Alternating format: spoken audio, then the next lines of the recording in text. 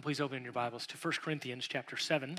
If you stand, I'll be reading verses 36 through 40. 1 Corinthians chapter 7, verses 36 through 40, as we finish out this really challenging and yet powerful passage on undistracted devotion to Christ, and really look at some applications then to that to our singles who are such a dear and precious part of the church.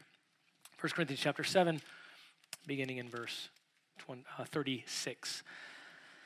But if any man thinks that he is acting unbecomingly towards his virgin daughter, if she is past her youth, and if it must be so, let him do what he wishes. He does not sin, let her marry.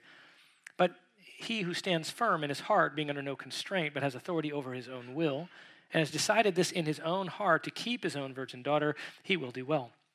So then both he who gives his own virgin daughter in marriage does well, and he who does not give her in marriage will do better. A wife is bound as long as her husband lives. But if her husband is dead, she is free to be married to whom she wishes, only in the Lord. But in my opinion, she is happier if she remains as she is, and I think that I also have the Spirit of God. Please be seated. Now, in January, I had the privilege of speaking to our newly formed singles ministry, which we had named rather awkwardly the Singles Ministry. I do think we've come up with maybe a bit better title now. I think we're working on like doulos, servants, something like that, but a little better than the singles. I spent the evening talking about awkward things, particularly the barriers that keep singles from being married. However, I did promise them that I would spend considerable time on the blessings of being single when I came to 1 Corinthians 7, verses 25 through 40, and I have tried to deliver on that promise. Now, I would like to end with two additional exhortations from the text. We see those, an exhortation to one who is betrothed to be married and an exhortation to one who has had a husband die. And then I would like to spend the rest of the time really talking about different ways that singleness is to be pursued. And in light of this teaching, if you are single, how do you press forward? How do you consider the nature of being joyful and satisfied in singleness, yet perhaps pursuing marriage if you don't have that gift? Because singleness provides a unique opportunity to secure undistracted devotion to Christ, but because everyone does not have the gift of singleness, it is important to consider how and when a transition to marriage should be made. Again, this morning, singleness provides a unique opportunity to secure undistracted devotion to Christ, but because everyone does not have the gift of singleness, it is important to consider how and when a transition to marriage should be made. Singleness has great benefit, but for most, it is a temporary condition. Now, we've seen four blessings of singleness in verses 25 through 40. Singleness simplifies distress. Singleness encourages eternal perspective. Singleness reduces concern, and singleness promotes devotion. That really is the summing up of all of the principles, and really the summing up of the Christian life. That verse 35, if you drop your eyes there, that Paul is seeking to promote undistracted devotion to the Lord. And whether you are married or single, that is the goal, that we would have the purest possible pursuit of Jesus Christ. And what Paul is saying in this passage is that if you are single, there are less distractions. Even the things that are good, the distractions of marriage, the right concerns of husband or wife and children, if you are single, you don't have those. And so you can press on with greater single-mindedness in the service of Christ. Yet, for both those who are married and those who are single, there is only one pursuit, and that is undistracted devotion to Christ. That is where we all are to be. That is who we are as a church. So many things to distract us, are there not?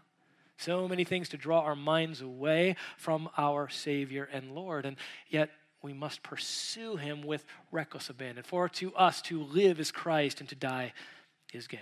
As we finish out these verses, 36 through 40, Paul provides two additional exhortations to the goodness of being single. Not new principles really, or new benefits, but just two additional ways or places you will find yourself in life that being single is good. One is a relationship of a man to his betrothed, and another is for a woman who becomes a widow.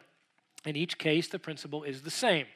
Remain as you are, because your current state of singleness provides the best opportunity for undistracted devotion to Christ. However, to get married is also right and good. This is what Paul has been saying all along.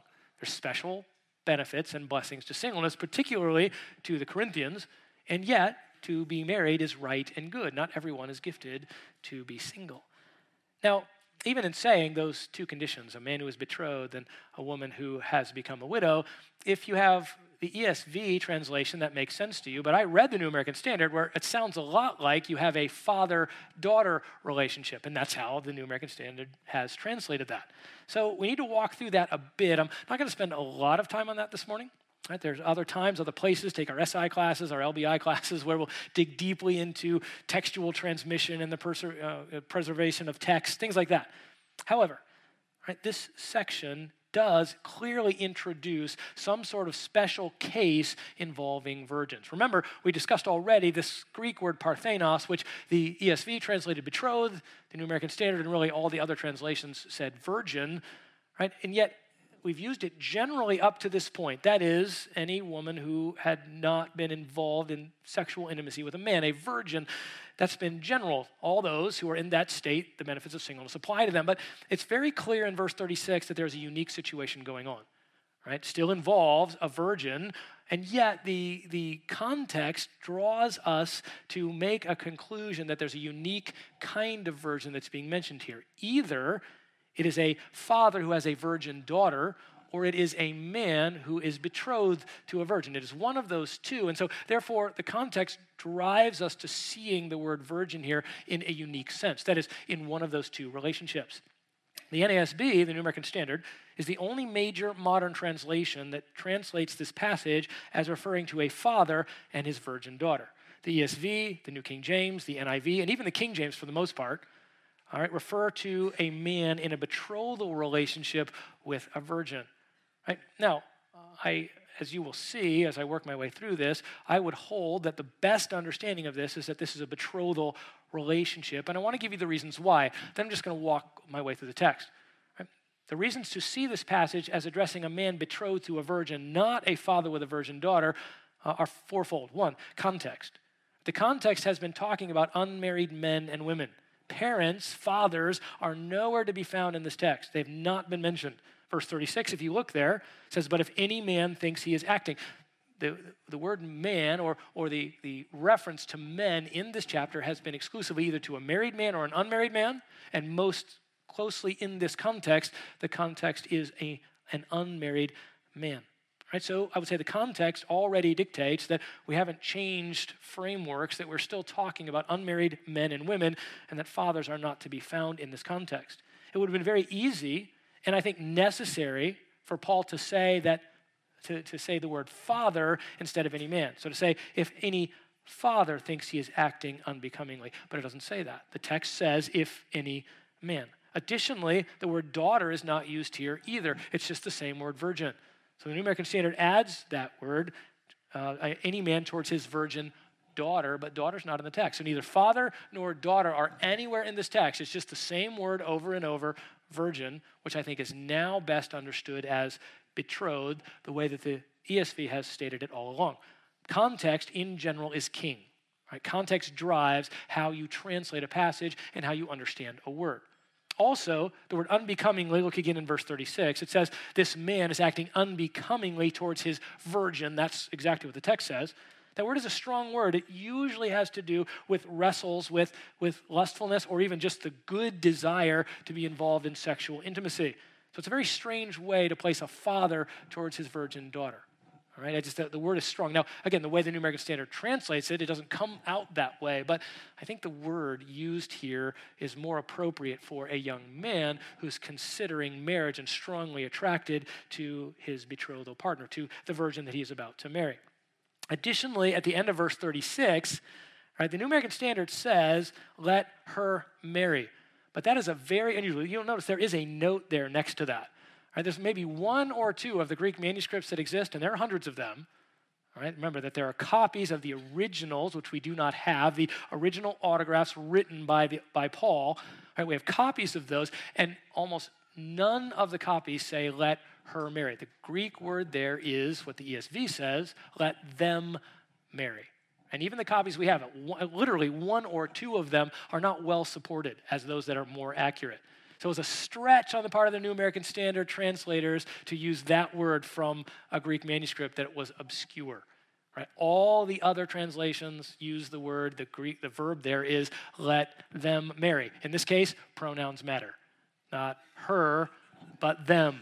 All right? So it's not a third person singular, it's a third person plural, almost assuredly. And so that drives a lot of the understanding of the text. To say, let them marry, certainly cannot be a father and his virgin daughter. You'd have to introduce the spouse somewhere in there, and it would be pretty strange. Right, so I think that drives largely the understanding of this. Additionally, the ESV, NIV, as I mentioned, New King James to a large extent, see this as translate it as a man and his betrothed virgin. Now, why would we see this? Why did the New American Standard translate it as a father and virgin daughter? There are a couple of reasons. One is, as we've said, the word parthenos is virgin, not betrothed. Right? So in one way or another, you're going to have a special context here. They chose father-daughter as opposed to the betrothal relationship. Also in verse 37, if you look there, the idea of a man in a betrothal relationship keeping his betrothed is not, it's a little strange way to put that. The idea of a man keeping his virgin daughter might apply better, but in either case, it's strange wording. Right? To keep his virgin is exactly what that says, and it's just difficult to understand. That could apply perhaps better to a father and his virgin daughter. Also then in verse 38, the verb for marriage, right, generally means to give in marriage. Not always, right? And the ESV has translated it to be married, but the NASB has translated in the transitive sense to give in marriage.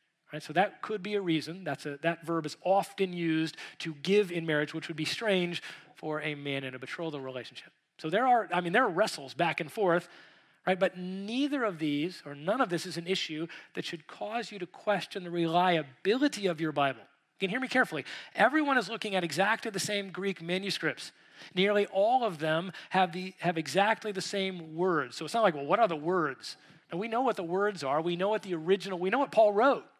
We just are having trouble translating it, and that's a problem in a lot of places, right? Translation is a huge issue, very important, that people know how to do this well. It's why we need people to study, to know their languages, to be able to make good translations.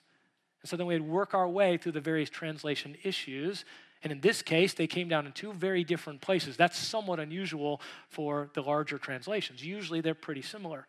But I would say this, and most importantly, the two principles that are given here, the idea of remain as you are and singleness is good, are exactly the same regardless. If it's a father-daughter, what is he saying? Remain as you are and singleness is good. If it's a man betrothed to a virgin, it's remain as you are and singleness is good. So as in all of even the translation issues in the Old and New Testaments, we find that there are no major doctrines that are changed, nothing about the person and work of Christ, and in general, and certainly there are no principles that are changed. Right here, right, we have a principle that Paul has been saying all along, that staying as you are is good if you're single, right? And yet, getting married is right and good also in the sight of God. So I'm going to walk this through. I'm going to read the New American Standard, but then I'm going to give you the ESV translation as well, because I think that's actually the better translation. And I'm just going to walk through with little comment, right? Just not very much, because I want to end with really an appeal to my singles as to how they can live best in the church. But we'll walk through it. So A is singleness is better. These last two states that Paul says it's good to be single, singleness is better for the betrothed. Right? Why? First, he says, going through with marriage is good. Right? Even as he has always said, marriage is good, but being single in the case of securing undistracted devotion to Christ is better. So look in verse 36. If any man thinks he is acting unbecomingly towards his virgin daughter, again, you'll notice daughter is in italics in the New American Standard, which means that word is not there, right? The ESV says it this way: if any man thinks he is not behaving properly towards his betrothed, and I think that's the best understanding. Now, what would it mean he's not behaving properly? I think the idea here is he has realized he does not have the gift of singleness. That's why he got betrothed, and as they're getting closer to the marriage, he has great desire to be intimate with his betrothed. That's not wrong, and yet if he somehow backs out of this betrothal, he doesn't have that gift of singleness. He's going to be tremendously distracted, and he's going to be tremendously tempted. Right? So I think that's why this makes better sense for a man with his betrothed to his virgin is instead of a father. Just it makes little sense with a father and his daughter. Right? This word unbecomingly. So I think the idea here is he's in this betrothal relationship. He's realized, yes, I need to follow through because my desire is to be married. It is to consummate that one flesh union. And so Paul says, look, it is good to do that. Notice as he moves through. So if he thinks he's acting unbecomingly, that is, look, his desire for her is strong, and so he's going to need to be married. It also goes on to say, if she is past her youth, that's what the New American Standard says. But the ESV translate that word. It's a unique word. It's the only time it's used in the New Testament, which means that we then have to look into Greek manuscripts of the time, secular literature. It's not even used by those who translated the Septuagint. That is the Old Testament translation in Greek. This Greek word is not used there in the Old Testament at all, just here.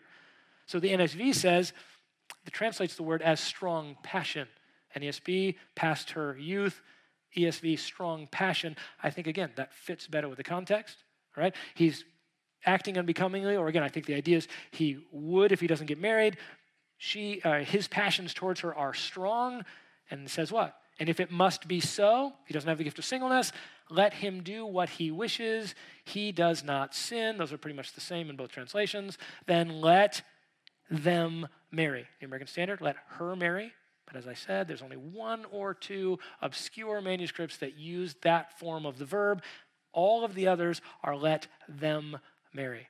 And it really only makes sense if this is a man and in a betrothal relationship. Remember, that was similar to being engaged. Stronger, but still single, not yet married, and not having engaged in the one flesh union. The marriage is not consummated, right? That made it official. He's working his way that way. He has strong desires towards her. He realizes that the longer they're together in that relationship, that it is time to press on towards marriage. Paul says sweetly, that's good and right. Do that. Remember, he's been giving the benefits of singleness. That's the thrust of the passage. And yet, if this man desires to marry, if they desire to continue into marriage from this betrothal relationship, Paul says, that's good. Let him do what he wishes. Paul's such a shepherd. Again, in giving the principle, we've talked about this, he wants to be careful that no one makes an improper judgment if they choose to get married. Well, Paul said it's better to be single. Why do you choose to be married? You just must be, some out-of-control guy that doesn't know what to do with himself. No, Paul says that's right and good. Right? You're supposed to have a desire if you're going to be married. He doesn't have the gift of singleness. Paul says, do not judge that man. It is good and right, and he shouldn't be thinking, well, I'd be much more spiritual if I didn't get married. No, get married. If that's the desire and you are not gifted to be single, you should do that. So, choosing to stay married, going through the marriage is good. However, Paul says, choosing to stay unmarried is better. Why? Again, because of his principle about singleness, that if he backs out of the betrothal relationship, that's going to be better for what? His undistracted devotion to Christ. Or if you're just jumping in on this as your first Sunday and you haven't been here for a while, you're going to have to swim your way back through some of the things we've already been talking about. You're like, wow, I've just parachuted into the middle of a pretty difficult text. You have. But nonetheless, Paul says, look, if you work out, if you say, all right, I'm not going to go through with the betrothal, I'm going to stay single, Paul says that's actually better. So continue reading. In verse 37, but he who stands firm in his heart, being under no constraint, but has authority over his own will. ESV says, whoever is firmly established in his heart, being under no necessity, and having his desire under control. And I think it's the best way to translate this, right? And has determined this in his heart to keep her as his betrothed. That is the idea is he's not going to go through with the marriage. It says he will do well. And then in verse 38, it actually says he will do better. Right? So, but notice the strong words in verse 37. Stands firm in his heart, no constraint, authority over his own will. It does not, even in the New American Standard, that does not sound like a father-daughter relationship. It's kind of strange. Right? It does sound like a man who is, should I get married? Well, his desires firmly under control. He doesn't need to pursue that one flesh union. It's not going to unduly distract him. We talked about this when we talked about the gift of singleness. So he has this firm control over his own desire. So therefore, he is qualified to step out of the relationship. He will not be unduly distracted by his desire for marriage. And so therefore, he can and will have undistracted devotion to Christ. So Paul says, that's good. If you get married, it's good. But if he says, no, I have firm control. I don't need to press on into marriage. I am able to live life without that one flesh union. Paul says, that's good. And in fact, verse 38, he says, that's better, because it will help you secure that undistracted devotion to Christ. Now in verse 38 then, kind of summarizing this, so then both he who gives his own virgin daughter in marriage, that's the New American Standard, right? But in the ESV it says, so he who marries his betrothed, that's the different use of the verb, to give in marriage or to be married. ESV takes it as to be married. He who marries his betrothed does well. He who does not marry he who refrains from marriage will do better. That's the ESV. So both are good, and yet singleness, again, is better. So if he is betrothed, he's not yet married, stay as you are, don't get married. And secure that undistracted devotion to Christ. But if you get married, it's good. Do you see how even-handed the Apostle Paul is? Do you see how the church would be so much more benefited if we were like this? Rather than grabbing hold of a principle and then judging everybody around us inappropriately on what they do when they've been given freedom. Paul says, look, do as you wish if you're engaged. Go ahead and get married. And yet, if you have the control not to do that, if God has given you that special gift, then don't. And both are to be delighted in by the church. And both then are to lead to as great a possible pursuit of Christ within the circumstances. So both are good. Now that's singleness is good for the betrothed, or better for the betrothed. But then he says singleness is better for the widow. Here's the final case that he brings. Now he's already talked about widows before, so it's interesting that he brings it up here, verse 39. A wife is bound as long as her husband lives, but if her husband is dead, she's free to be married to whom she wishes, only in the Lord. Now, he's already talked about widows, so why does he bring it up here again? When he talked about them in verse 10, he didn't talk about remarriage, and this would have been much on their minds, right? The idea of can you be remarried? When can you be remarried? So I think he, again, as a godly shepherd, he's bringing it back up again to say, oh, I want you to know that if you enter into the widowed state and you want to be married, again, that's good. You are free to be remarried. So getting remarried if your spouse dies is good. You notice the parallelism. If you're betrothed and you want to get married, it's good.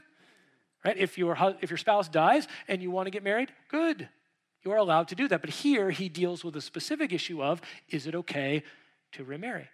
And he gives the general principle of marriage. A wife is bound as long as her husband lives. This is the general principle of marriage. Stay married. We talked about the exceptions. That when there's adultery in a relationship, that the marriage can then be broken as a result of that. That if you are married to an unbeliever who wants to leave, that's an exception for you.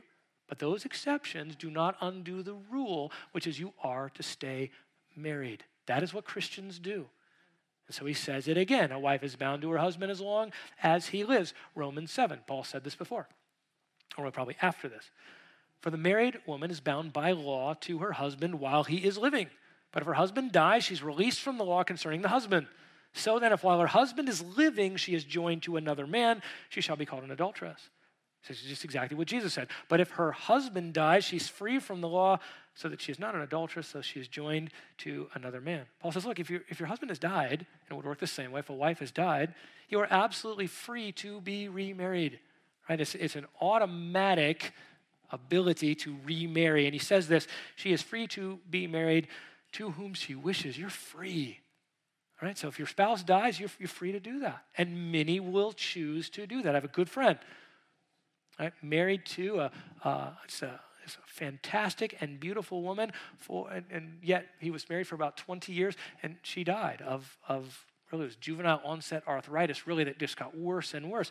And she died about 8 years ago. He chose to be remarried. He was free to do that, delighted in his first wife, a joyful relationship, and yet, right, his desire was not to be alone for those last years, and so he remarried. Paul says, look, you may be remarried. You are free, and so that's a delight. But he does give one condition, and this is a really important condition, right? That is, she can marry anyone she wants. By the way, if you didn't take that How to Find the Will of God class, I'll just give you a little bit of that here. Finding the will of God is not about finding the name of the spouse you're supposed to marry. Right? I want to know who it is, right? God's got that one person for me. You've heard that teaching. I've got to be in the center of God's will. And so if I get any other woman other than, I got to get the name, otherwise I'm out of God's will. What you will find in that class is you are free to marry who you want. What's God's will for your marriage? Find someone you want. Only, here's the one condition, in the Lord, they got to be a Christian. And none of this, the guy brings home this girl, and she's a beautiful girl, and they're talking, and the parents say, well, she leaves, and the parents say, well, is she a Christian? And he's all, I think so. What? I mean, it's not in the Lord maybe. If you don't know that for sure, don't bring her home. Right? Don't bring him home. Don't come to me as a pastor and say, oh, first thing I'm going to ask you, does that person know the Lord? Are they walking with Christ? Man, I think so. Done. I'm immediately going to say, drop it. Because you ought to know for sure this is someone who's passionately devoted to the Lord. That's who you need to marry. We'll talk about that. Not someone you think might know the Lord. Well, I'm figuring it out. Why you're going out with them. Oh, you are going to end up in trouble. Only in the Lord may you be married. Someone who knows the Lord, loves the Lord, and is serving the Lord.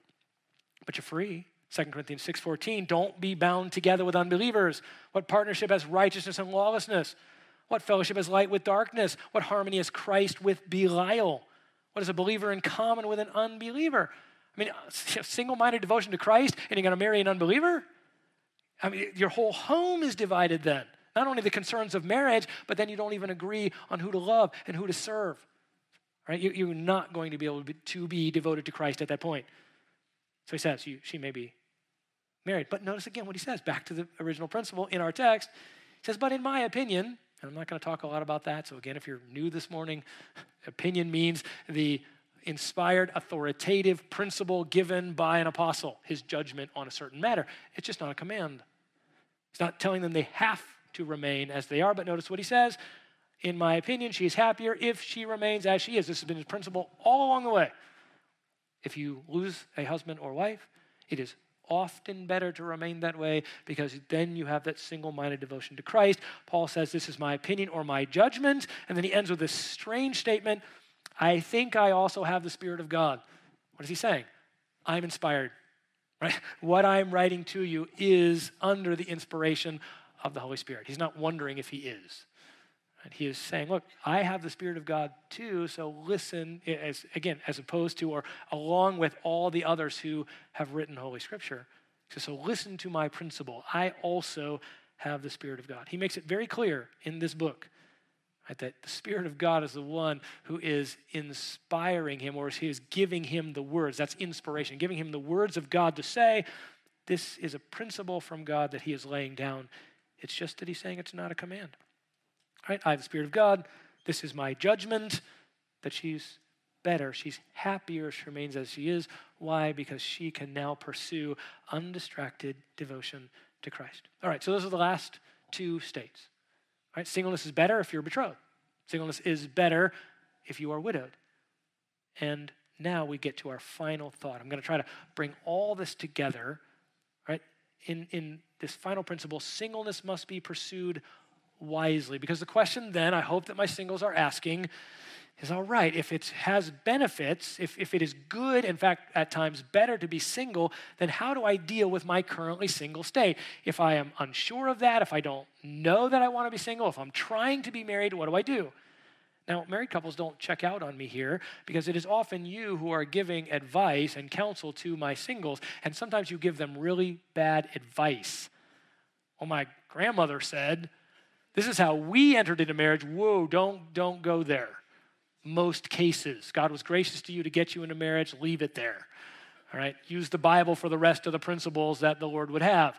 So don't counsel on the basis of your experience. Don't counsel on the basis of some pop psychologist you heard. We counsel on the basis of Scripture. So listen to me as I prayerfully bring godly counsel for my singles, that you would encourage them in the same way. Now, there really are four, so this is singleness must be pursued wisely. There are really four groups that we call single. I'm only going to address really three of them, but remember the first group is those who are single and can't do anything about it. What am I talking about? Children. And I would say those up through high school. All right, you can battle me on that. We can get the swords out. Should you get married? Well, probably no one here is going to argue how to get married in high school. So I'll just kind of leave that there. If you are high school age or below, you're single, you're stuck, love the Lord, enjoy it, you can't get married. Okay, we're going to leave you there. All right. Once you move past that, start getting to 18, 19, all right, come down to my biblical manhood and woman class with the youth group. I don't ignore issues of dating and things like that. But you can't be married. You're still in high school. Let's move on. All right, so that's the singles who can't do anything about it. Sorry. Then there are those who are single and haven't thought about it. You might think, what? Hey, when I was 18 and 19, I was single, but I didn't think about it at all. I'm just doing ministry, going along with my life, not thinking about marriage. That's not a good place to be. I just was not processing well whether I was going to be married, stay. Okay, so that's a That's a second group. A third group is those who are single and are sure they want to remain single. It's a very small percentage of my singles. Right? You've already decided, look, I'm single, I'm staying that way, either to party and enjoy myself or to pursue Christ. It could be either one, but you're sure you're going to be single. By the way, that's not always the best place for you to be. You might have entered into that decision with poor principles, right? We'll talk about that. Yeah, I'm sure I want to remain single, but not for good reasons. And then there's a last group, those who are single, there's really two more groups, those who are single and unsure if they want to remain single. Now, this is probably a relatively small group as well. So oftentimes these are older singles who are trying to decide if they want to continue to pursue. They've pursued and pursued, it has not worked out, and they're like, should I just stop and just pursue singleness and not think about marriage? And then the last group is those who are single and are sure they don't want to remain single. That's most of my singles, all right?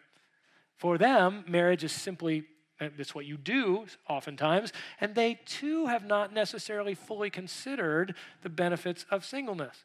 So I'm going to speak to three groups and offer a bit of encouragement in about the 16 minutes I have left. So put on your seatbelt. Here we go. Everybody listening carefully. First, encouragements for those who are single and are sure that they don't want to be married. Now, why is that a good state? Well, Paul's already said why. You can be concerned about the things of the Lord exclusively. You don't need to be concerned about what he calls the things of the world, that is the good things of spouse and family. It's a good place to be.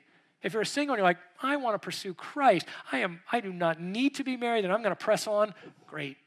Right? Paul said that's a great place to be. You don't have to worry about the difficulties and trials that come in light of how this will affect your spouse and children. It's a difficult world. You're pressing on single and you don't have to worry about what will happen to my kids. How will I care for my spouse? You don't have to take the time to pursue, cultivate, and consummate a one-flesh relationship in marriage. If you're sure you're going to be single, you can set those things aside. All that aspect of what you might pursue now is set aside. All that time on relationship is now devoted to what? Pursuing Christ. So that's a great place to be. But there are some pitfalls, I'm sure I'm going to be single forever group. Think about this. Have you taken the time to actually work through your desire for spouse and children, or are you just ignoring them because you think you are maybe on the more spiritual course, or because you just don't like marriage, right? You've seen bad examples of marriage, but you haven't thought through carefully how you think about this. Think it through carefully. You're going to be bitter later. Think carefully. If you've made the decision, that may be a great thing, but you need to think it through carefully. Are you falling prey to spiritual pride because you have chosen the better course?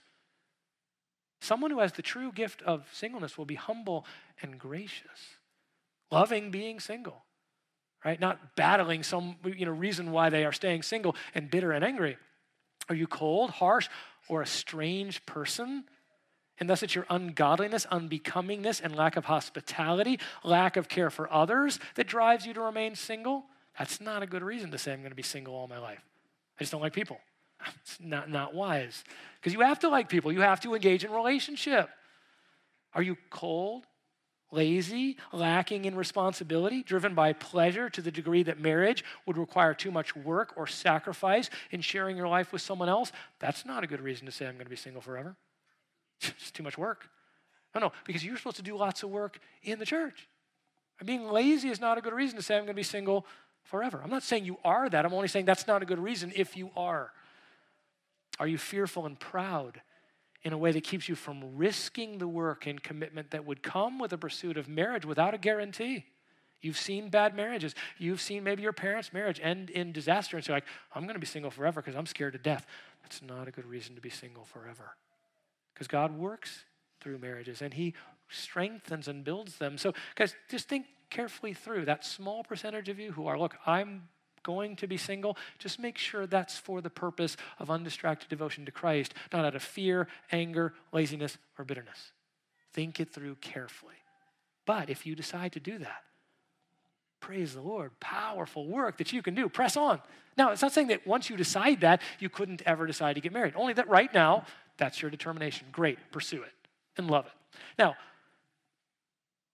reasons not to remain single, right? I just want to have more fun. I'm too lazy. I don't want to change my selfish ways. Right? I just want to be me. Right? That's not the right reason. If you have the true gift of singleness, by the way, you should be at the forefront of ministry.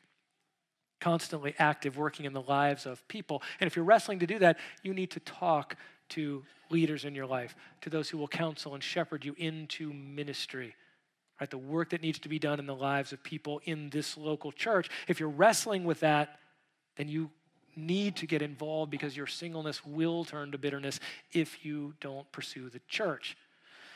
All right, second, encouragement for those who are single and unsure if they want to be married. So you're like, I haven't made the decision. Look, I'm just going to set aside marriage for now, pursue singleness. I don't know if I should do that, but I'm not super excited about marriage, so what do I do? Well, I'm glad you asked. You passionately pursue a personal walk with Christ. You deepen in your love and devotion to him through spiritual discipline and devotion. That's the first thing you do. You don't retreat in loneliness and anger because you don't have a relationship or the church doesn't seem to be treating you well, and not cultivate your personal spiritual walk. Right? So you need to do that. If you're going to be married at all, you need to have that strong, deep walk with God. Then you need to passionately pursue the work of the ministry through the local church. One another's, evangelism, prayer, fellowship.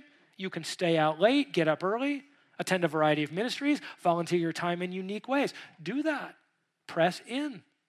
Because you're called to do that whether you're supposed to be married or not.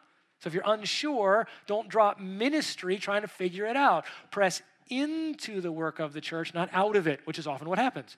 You're lonely, maybe afraid, things haven't gone well, so you're just not sure what you should do. Press into the church, not away. That will help you make this decision. And then passionately pursue the work of ministry through the local church in the world. Witness at work, go on missions trips, care for the poor and needy with a gospel emphasis. You can travel anywhere. You can risk getting sick and banged up. You can be gone for months or weeks at a time. As you are underneath the authority of your church, they send you out. Go do a 3-month missions trip. Go take some risks that you wouldn't take if you were married. See how those things work out and pursue the things of the Lord. And then as you do that, carefully gauge your internal desires. Do you still desire to be married? Is this desire easily turned away when you're active in the ministry? Do you deeply desire children? Are you strongly drawn towards the opposite sex? And even more than simply, sexual ways? Right? So consider your success in handling lustful desires. Are you constantly in danger of failing? Now, remember, getting married is not a good solution if you are constantly failing. That's not the issue.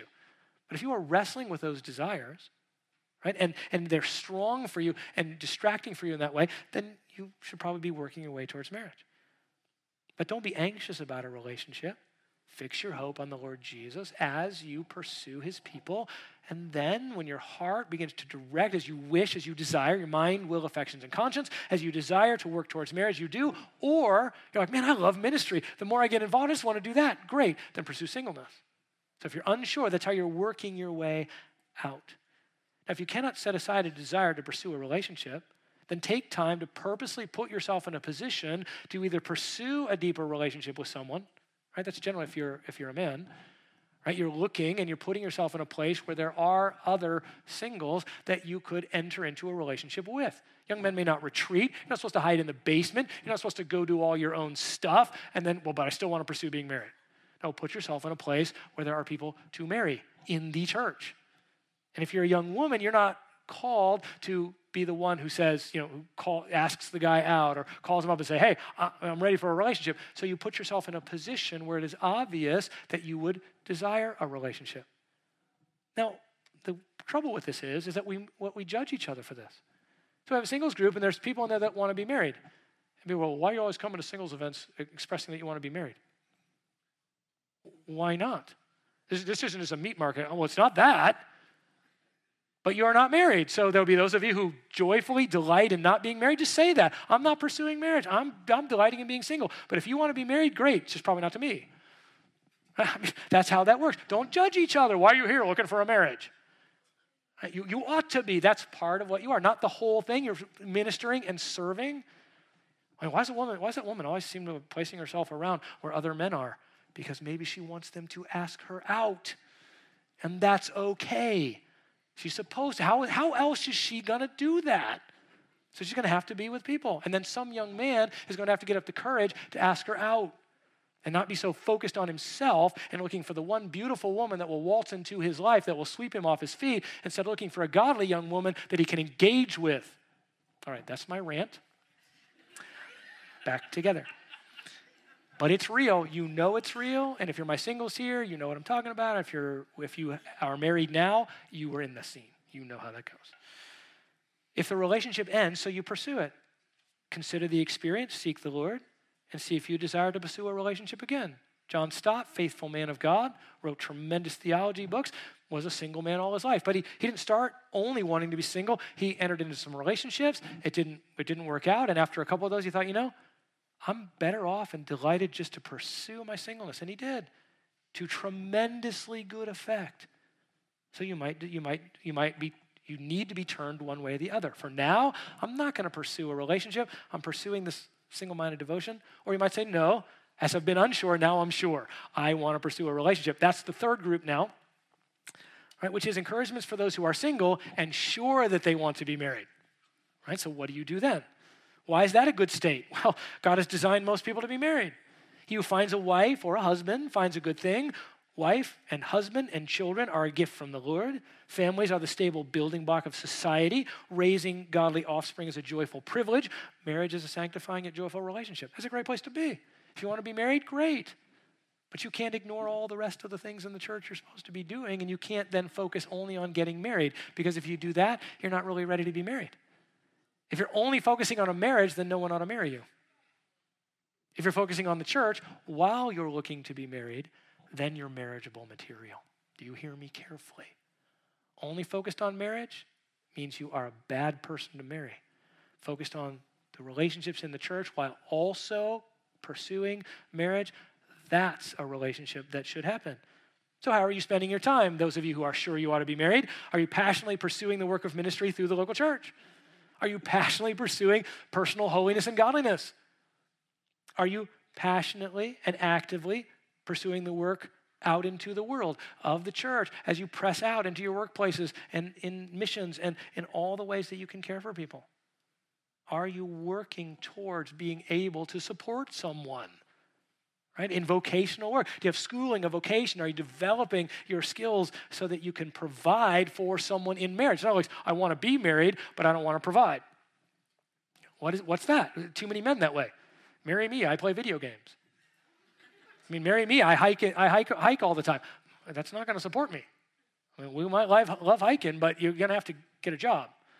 So you're going to need to support your spouse. So again, consider these things and don't be consumed with your relationships. Right? You aren't consumed with just finding someone. You're consumed with loving God, but you're looking carefully for someone that you might want to pursue. There's a fine line here. It's really difficult, isn't it? Singles, just nod your heads. Yes, it's really difficult. I get it. And yet, this line is to be pursued. Right? For young men, this means, if you're this young man or I'm single, but I'm convinced that the Lord would have me married. I don't have the gift of singleness. This means having grace and courage to pursue a relationship without being pushy or easily offended. Well, Chris said that I have to pursue a relationship, so you should go out with me. I did not say that. And do not use that against some poor young woman. She might look at you and go, no, not you. Chris didn't say I had to go out with you. He didn't. Yeah, well, don't you want to be married? Yes, but not to you. Please, that's perfectly acceptable. Just be gracious. Hey, the woman, why do these men just come to these things just trying to ask me out? Why wouldn't they? Why does that bother you? Oh, I know why it bothers you. Well, let me be gracious here, because it's not the guy you want. I get that, but other guys are going to ask you out. And maybe you ought to consider, I'm not getting the guy I want. So maybe I ought to consider developing an attraction towards this one because they seem to be interested and they love Jesus. I'm not saying you shouldn't, zero emotional spark. You just go walk up to someone and say, you, me, coffee. Now, maybe you would do that to try to develop that spark, but consider someone. Think about them. Are they godly? Do they love the Lord? Do they fit your parameters of absolute beauty? Probably not. And the girl's thinking the same thing about you. To not fit my parameters of, studly guy. Develop, build a spark as is possible around the things of the Lord and around the good characteristics that they have. It can be built. I'm not saying you enter into a marriage with zero spark. You're sitting and I'm counseling you and you're like, yeah, she loves the Lord, but I don't like her very much. No, okay, we're done. But you can build those things. If you're just waiting for love to overwhelm you, you're falling into love, it's like rolls over you like a boulder, That's not biblical love. Develop it. Cultivate it as you can. You might have to work a little harder at that. Young women, the same. Young men, young women, I just want to be swept off my feet. You're probably going to end up in a bad marriage. Being swept off your feet, not carefully considering who that person is. All right, for a young woman, this means group opportunities, engaging conversation, friendship, being able to talk with guys and appreciate them. If you'd like to see a relationship go further, you demonstrate an interest in their lives or ministry. You don't have to be pushy to do that. You just kind of are always showing up where they're at. Unfortunately, too many guys are totally clueless. You're showing up where they're at, and they're like, why is she always here? What's the matter with you? She's there because she's interested in you. I once told my son, I said, the woman that's going to marry you will show up at Dart Wars. That was true. It's not another woman that wanted to do that. No one else would go and shoot dart guns. Again, that's not the litmus test. I get that. Maybe we should strike that from the record. But it did happen, and I did say it. It's a very fine line between righteously desiring to be married and making time to cultivate relationships which could lead to marriage, and then using, and this is the differentiation, or using every relationship as an opportunity to try to pursue marriage. That you're not supposed to do. It's just this fine line of wanting to have one and yet not being overwhelmed by it. It's just difficult either way. All right, carefully consider how to change things. Now buckle on your seatbelts. This is my last minute or so. Consider how to change things which might be making you hard to marry. Sorry, this is going to be a little difficult, but that's the reality of how this goes, right? A lack of demonstrated passion for Christ and his church make it hard to marry you. And in fact, I would never counsel anyone to marry you.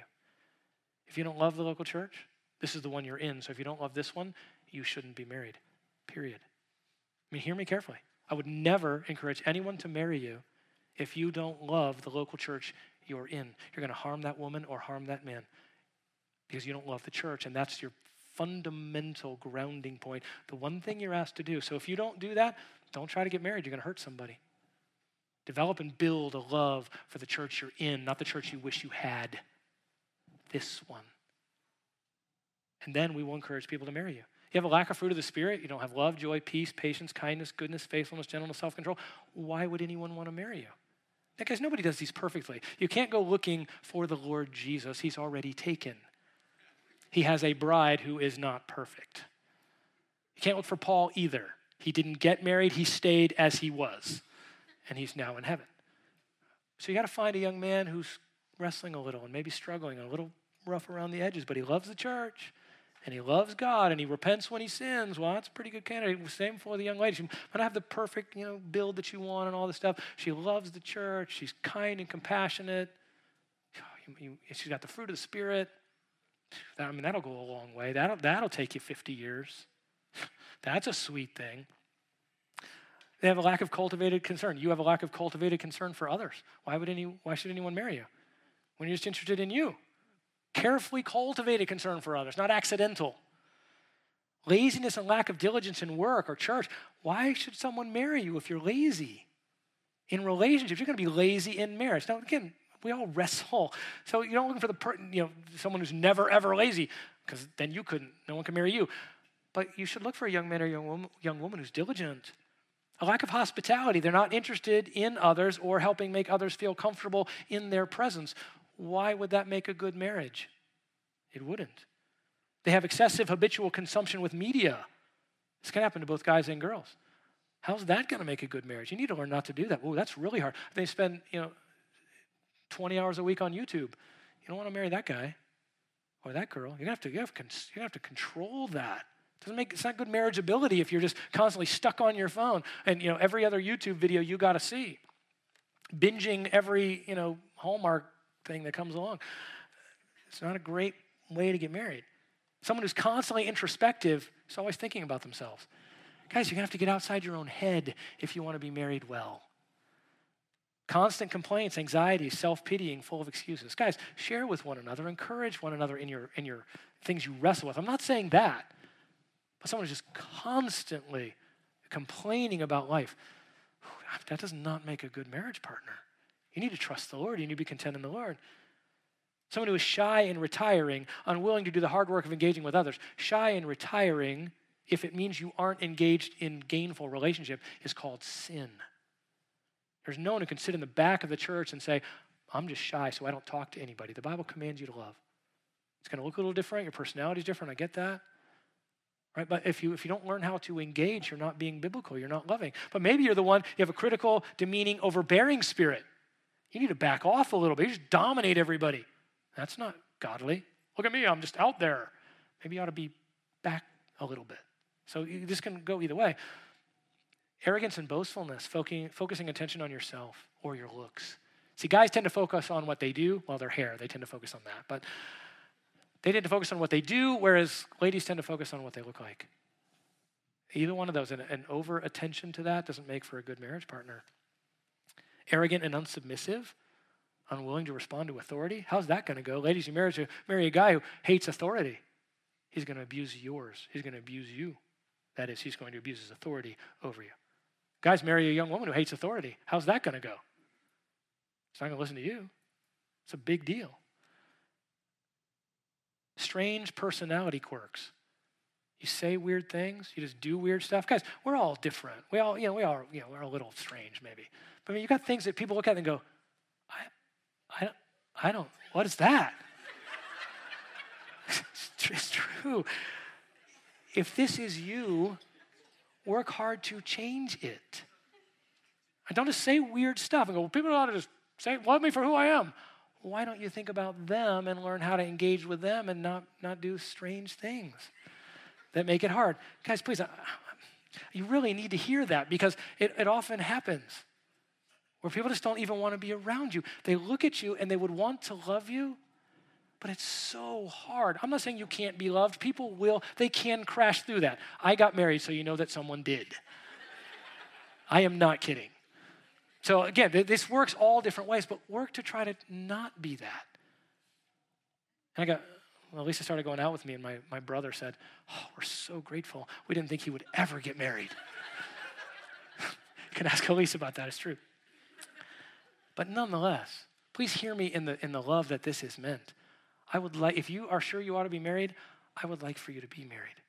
And I would like to help you do that. And these things are just loving. It's not eliminating strange behavior is hospitality, right? It's having people be comfortable in your presence so that you can share with them. Okay, we need to be done. Two thoughts then for the married and for the single to kind of wrap this all up. If you are married, right, kind of wrapping this whole chapter up, are you joyful and content pursuing the concerns of spouse and family in a diligent biblical manner? You should be joyful and delighted to be doing that. But are you also passionate and concerned about spiritual things, pursuing ministry in and through the local church with as much undistracted devotion as possible? Go home tonight and talk about that with your spouse. Are we doing this? Is our family sacrificing for the church, and yet are we loving each other well, taking care of the proper concerns? Talk about it so that you know. If you're not yet married, are you choosing to be content and joyful, not overly concerned with having a relationship, but carefully considering whether you desire to pursue marriage and then walking your way to a place of contentment, either pursuing or not?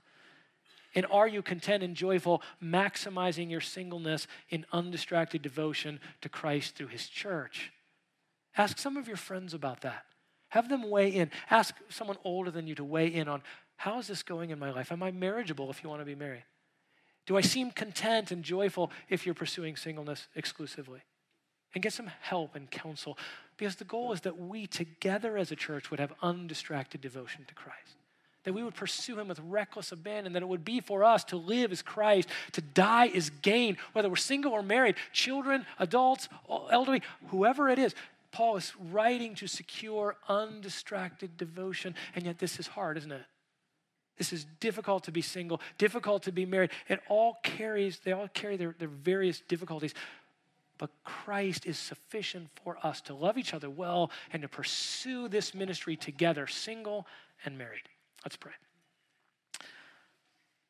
Lord, you are good to us. You have given us everything we need for life and godliness in your word and by your Spirit. And I pray that we would take hold of those things, single or married. Whether my singles would be content and joyful, and yet that they would know how to pursue marriage if they desire that, how to pursue their staying single if they would desire that, or give them grace, give them joy, give them hope. Help them not to be anxious or lonely or afraid, but might we as a church come around them? Might they press and pour into the church so that we can help them in the state, in this single state in which they are, to serve you and love you well. Might we love our singles well. Father, help us also then as those who are married to love being married, to love the concerns that come with it, and yet to balance them carefully with loving your church. Lord, help us, each one of us, to be pursuing this undistracted devotion that we might be a city on a hill. Or conducting our relationships in ways that the world cannot even remotely understand, and that we would draw them like a moth to a flame, the joyful pursuit of singleness, the joyful pursuit of marriage, the loving of one another well in this body, that we would reflect the worthiness of Jesus to a world that needs to see him clearly. In your precious name, Lord Jesus, amen.